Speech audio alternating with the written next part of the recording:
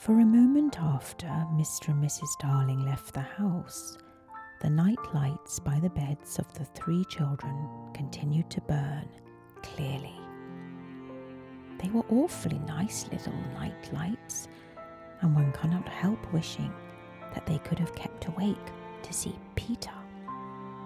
But Wendy's light blinked and gave such a yawn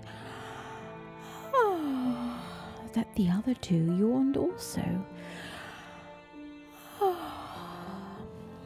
And before they could close their mouths, all the 3 went out.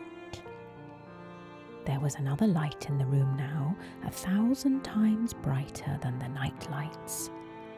And in the time we have taken to say this, it has been in all the drawers in the nursery, looking for Peter's shadow.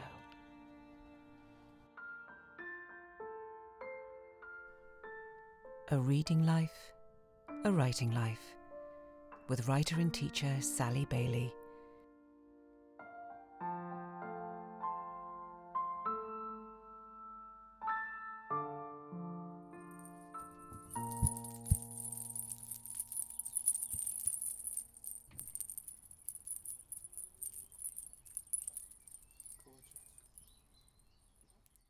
So magnificent Maeve Magnus is with me on my bed, and we're still flopping around in the heat, and I want to get back to my editing and my making of my character, Miss Cull. So Mavis has said she will help me with a word spell, and she's got some special word spell bracelets on. Mavis, can I hear them? I can't hear them there. Mavis, I think you need to put those on your hands and not your feet. Let me see. Can I have a go at the word spell bracelet? So I'm going to wear these bracelets as I write, and so they can help me cast my word spells.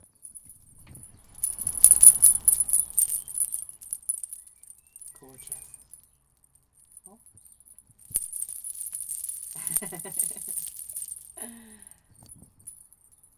Word spell bracelets. So can I wear them on my wrists when I'm writing? Would that be all right? No. Go on. Be a sport. Will you wear them for me then? Yeah. And cast a spell over my words?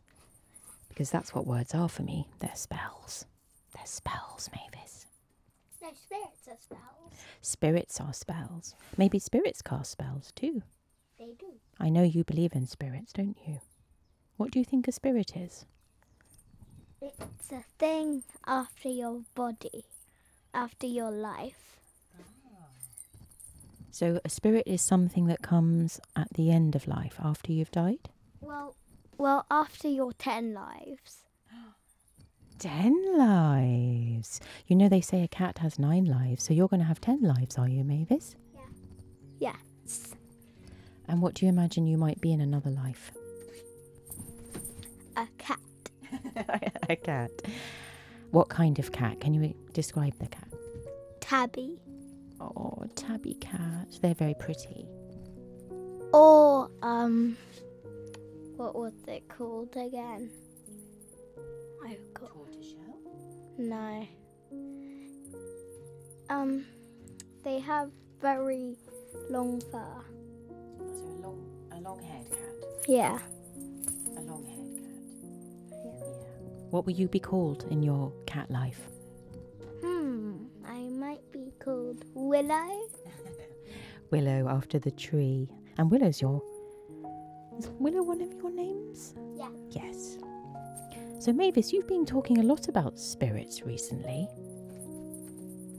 The life of the spirit after we die. Do you sometimes hear spirits? Yeah, I speak to them. You know, I do that too. I speak to trees. I think they're spirits. Yeah, 'cause people get buried on the trees, so they don't. Then the spirits go into the trees and they live as a tree. That's what I think too. I think I want to be a beech tree or an oak tree or a yew tree or a laurel tree, because I just smelled a laurel tree this week and it was such a delicious smell. So I thought, Maybe I'll be a laurel tree next. Yeah, I might be a willow tree. I can imagine you being a willow tree, hanging over the riverbank, listening in. Yeah, with weeping willow. A weeping willow. A weeping willow tree spirit.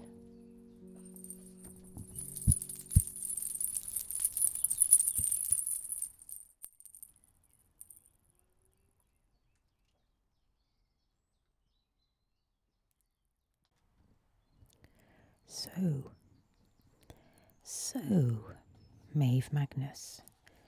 Maeve Magnus has just gone away. She's gone to bed. She's been spending the last hour or two doodling in her new doodling book. She calls it that. My doodle book, she says. And now she's gone off to bed. And I am reading Peter Pan. This part here. Come away, come away. Chapter 3.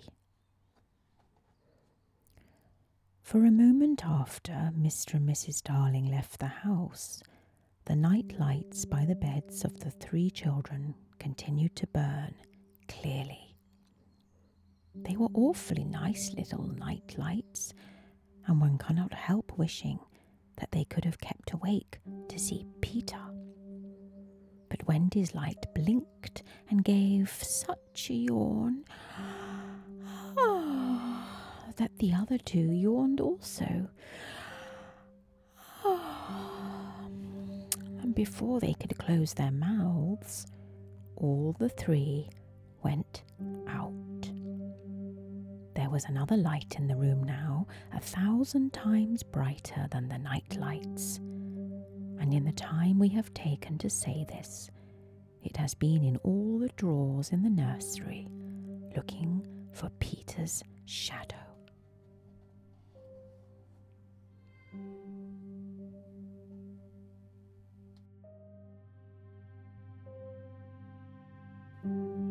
It was not really a light. It made this light by flashing about so quickly. But when it came to rest for a second, you saw it was a fairy, no longer than your hand, but still growing. It was a girl called Tinkerbell.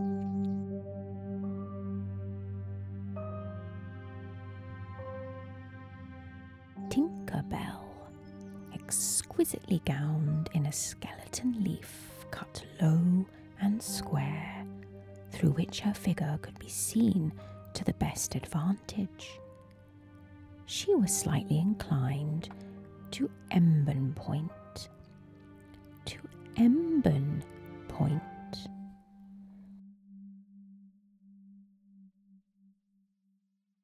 A moment after the fairy's entrance, the window was blown open by the breathing of the little stars, and Peter dropped in.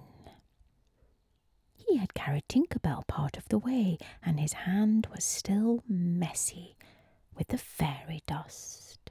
Tinkerbell, Tinkerbell, he called softly, after making sure that the children were asleep. Tink, tink, tink, where are you? She was in a jug for the moment, and liking it extremely. She had never been in a jug before. Tink, tink, Tinkerbell.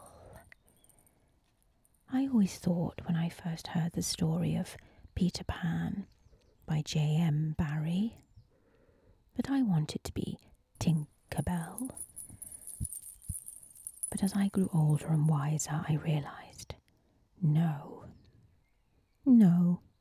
she's a devious sort.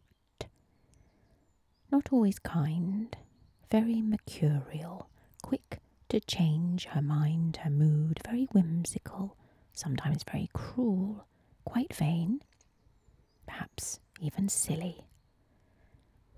No, I was always born to be a Wendy. A Wendy.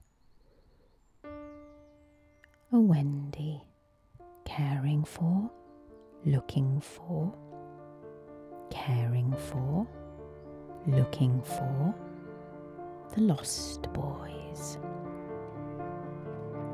I was not Tinkerbell, no. I was never hiding in a jug. I was always pouring something from a jug. Milk. Yes, milk. A jug for me was a practical thing. I think of my grandmother pouring milk into a jug. Wendy is a practical soul. Wendy is wise. Let's find Wendy.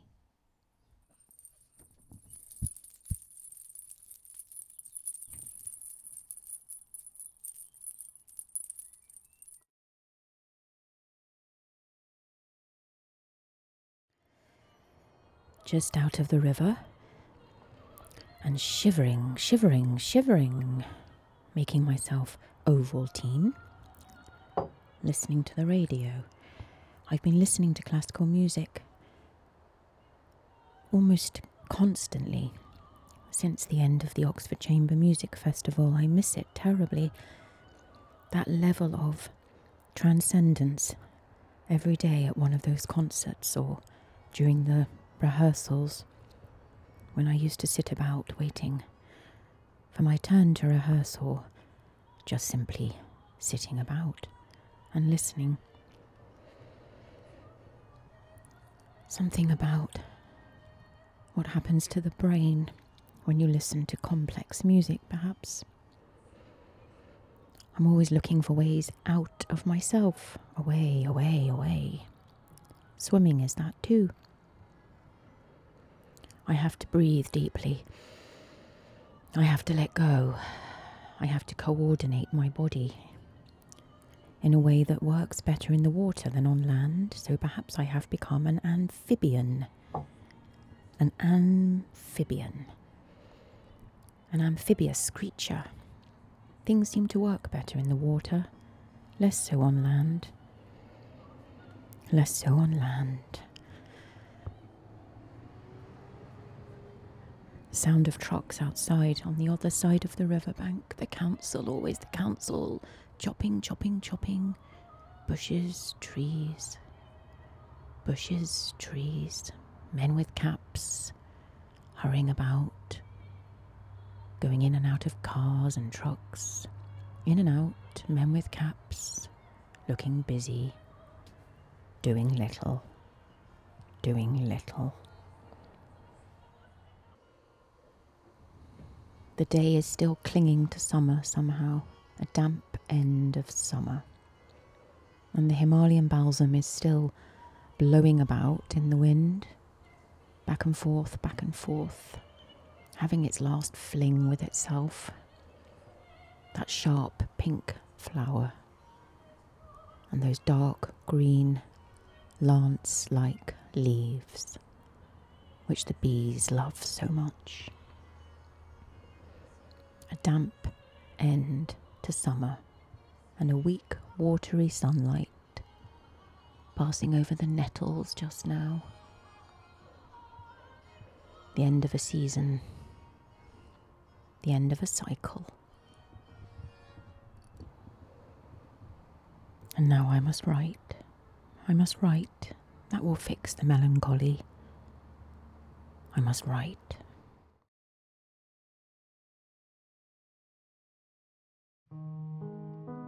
I am sitting here with my Ovaltine, and the screech owls outside are still eluding me. They are quiet again tonight, perhaps because the sky is full of thick blankets. Plié, the French say, plié, folded down for the night. The screech owls have gone to bed, and I am sitting in my bed with my Ovaltine, feeling very Edwardian. And I am thinking of J.M. Barrie, Peter Pan. J.M. Barrie, who was going to be in my book, The Green Lady, because he used to come down to Sussex for holidays. And I imagined, because I think he did, but I still imagined that he stayed at the Beach Hotel, the Grand Hotel opposite us, the Beach Hotel, which features in every book I've written ever since I started this journey, this coming-of-age story. Girl with Dove, No Boys Play Here, The Green Lady, my trilogy. Who writes a trilogy, you say? Only somebody with hubris. J.M. Barrie. J.M.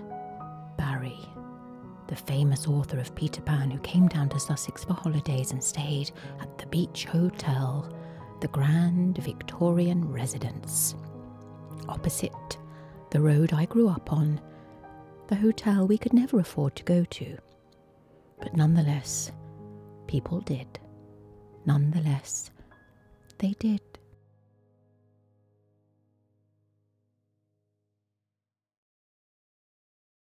And I imagined J.M. Barrie and his wife arriving there in their Edwardian clothes in the summer months, slipping out through the back gate, which we used to climb over and play hide and seek inside the grounds of the Beach Hotel, next to the yew bush. Spiky, spiky, spiky. Spiky. Ow.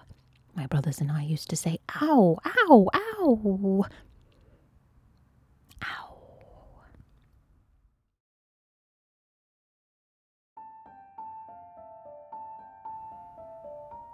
If you shut your eyes and are a lucky one, you may see at times a shapeless pool of lovely pale colours suspended in the darkness. Then, if you squeeze your eyes tighter, the pool begins to take shape. And the colours become so vivid with another squeeze, they must go on fire. Ow, ow. Just before they go on fire, just before that moment, you see the lagoon. This is the nearest you ever get to it on the mainland. Just one heavenly moment. If there could be two moments, two, you might see the surf and the mermaids singing. Peter Pan by J.M. Barrie. Sometimes you read something and you know immediately the way the words are pointing towards the images that will soon appear, and the people too, they will appear, and they do, and you are grateful. Those people, see those people, people jumping from the lagoon, taking you hostage. Ow, ow, ow, pirates, you say. Pirates, I've been captured by pirates. Pirates they may be, but still you are grateful you are no longer alone, as you were as a child, in the dark, with all those images coming your way. Ow, ow, ow! That shapeless pool of fear, how it breeds in the dark. Your mystery. And now I am thinking of Miss Cull, my spinster. Miss Cull, I have left you lying in your 12th floor flat in that small seaside town, opposite the Beach Hotel. I have left you all alone, Miss Cull, because we are all children in the end. We are all children, no matter how we try to cover it with rites and rituals and modes of manner. We are all children crying in the dark. And Miss Cull, I have abandoned you to my pool of fear. I have let you go, Miss Cull. I have let you go. Miss Cull, who reminds me of my music teacher from all those years ago.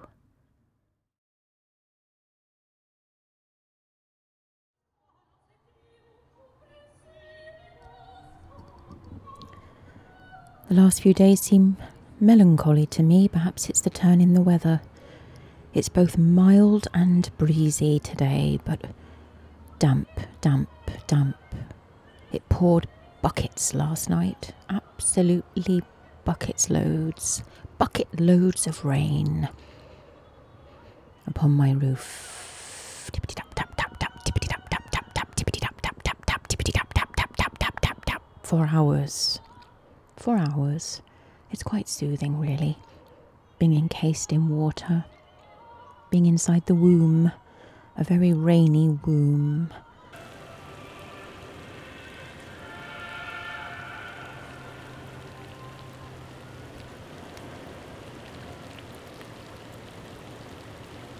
Perhaps when it rains, we cry too. Or perhaps when we cry, it rains too. Tears of rain. The clouds are heavy today. They simply want to release themselves of their feelings. The burden of always feeling the slightest thing. The breeze, now brisk, no longer a breeze but a wind, sharp, brisk, even.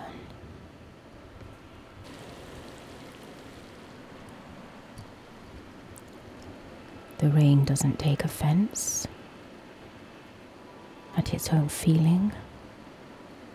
So why do we take offence at the feelings of others?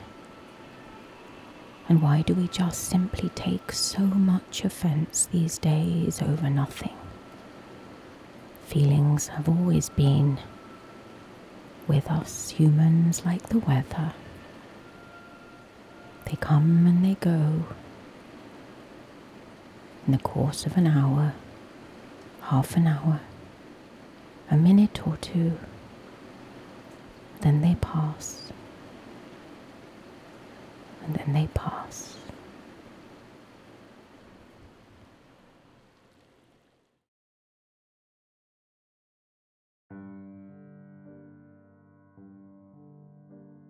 My mother loved J.M. Barrie. She loved Peter Pan, and J.M. Barrie used to come down to Sussex for holidays from Scotland. Yes, from Scotland. Certainly he came to Rustington-on-Sea, where he rented a pretty thatched cottage for him and his family. And I know this because I used to pass that cottage on my way to my music lessons with my music teacher, Mrs. Nightingale, who I learned some years later had wanted to adopt me. Imagine that. Imagine that. Now, because I want to get my facts right, I am going to check where Mr. J.M. Barrie comes from in Scotland. Because actually, I know a famous poet who lives there. And because I have a penchant for mixing my words, I must check the provenance of J.M. Barrie. Imagine, if you will, I am like Tinkerbell for a moment, whizzing around inside a small jug, looking for a place to hide. But I have now found what it is I wanted. I have found a fact, whereas I strongly suspect Tinkerbell was not fond of those. Wendy, perhaps a little more pragmatic soul. Yes, indeed, J.M. Barrie was born in Kirriemuir, Kirriemuir,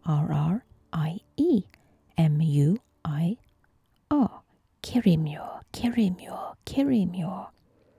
And he spent his childhood in a small whitewashed cottage in Kirriemuir, which I think perhaps is not far from Dumfries. Perhaps. I must get out my map of Scotland. What I do know is this: he wrote Peter Pan in London. I believe in Kensington, but let me check my facts. Off I go, whiz, swoosh, like Tinkerbell, to London, to London, to London. Whoosh, I have landed on the north side of Kensington Gardens, to a place called Leinster Corner, Leinster, on the north side of Kensington Gardens.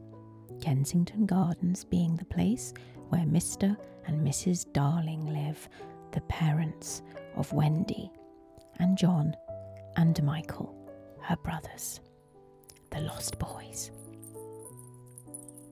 So we have gone from Kirriemuir to Kensington Gardens, and before that, whoosh, we were in Rustington-on-Sea, which is the town along the coast from where I grew up, just 2 miles along from Littlehampton.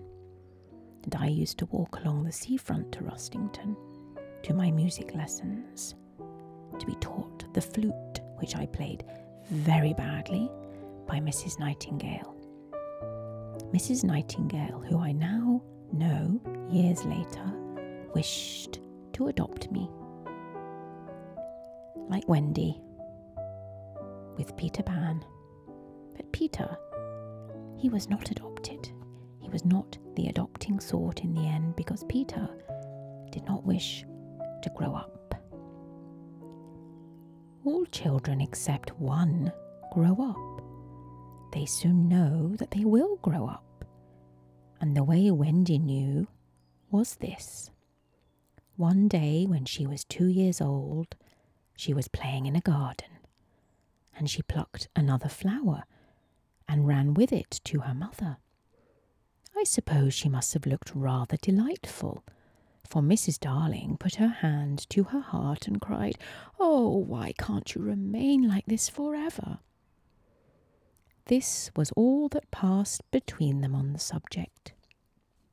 But henceforth Wendy knew that she must grow up. You always know after you're 2. 2 is the beginning of the end.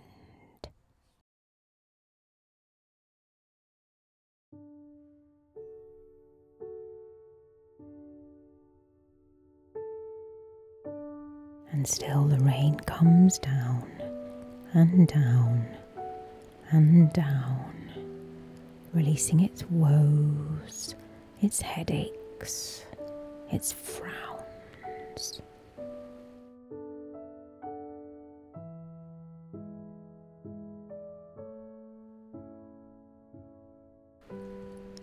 You know, we don't dance enough. None of us dances enough.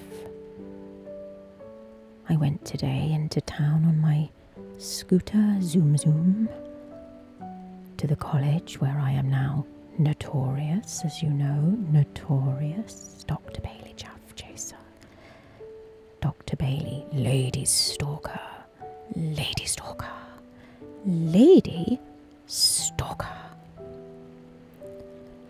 And I went to find my friend, the principal's secretary, and she gave me my post, and we laughed, and I did my lady stalker dance in the principal's office, lady stalker, and she danced, the stalking lady, she danced, and then the principal came in, and I showed the principal my ladies at hooker dance. And the principal danced with his lady.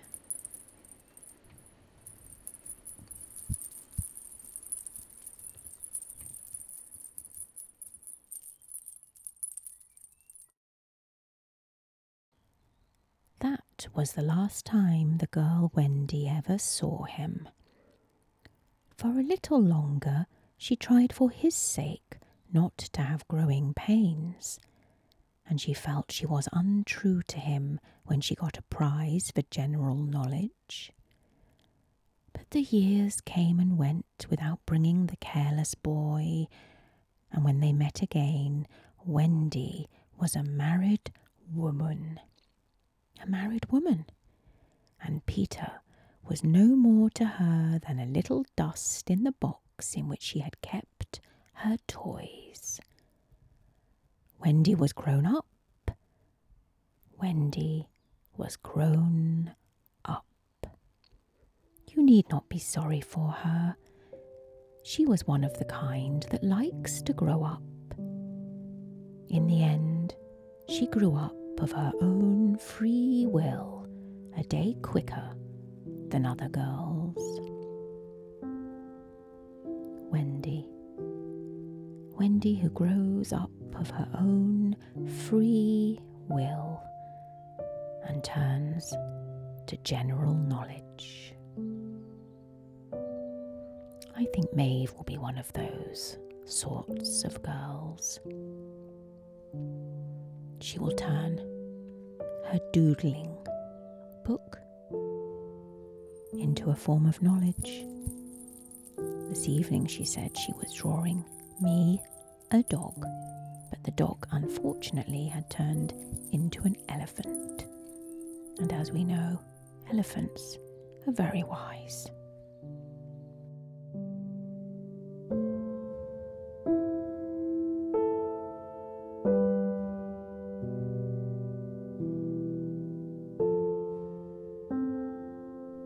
Thank you for listening to A Reading Life, A Writing Life. If you've enjoyed this podcast, please like it, give us a review, or mention us to friends, or on social media. Thank you.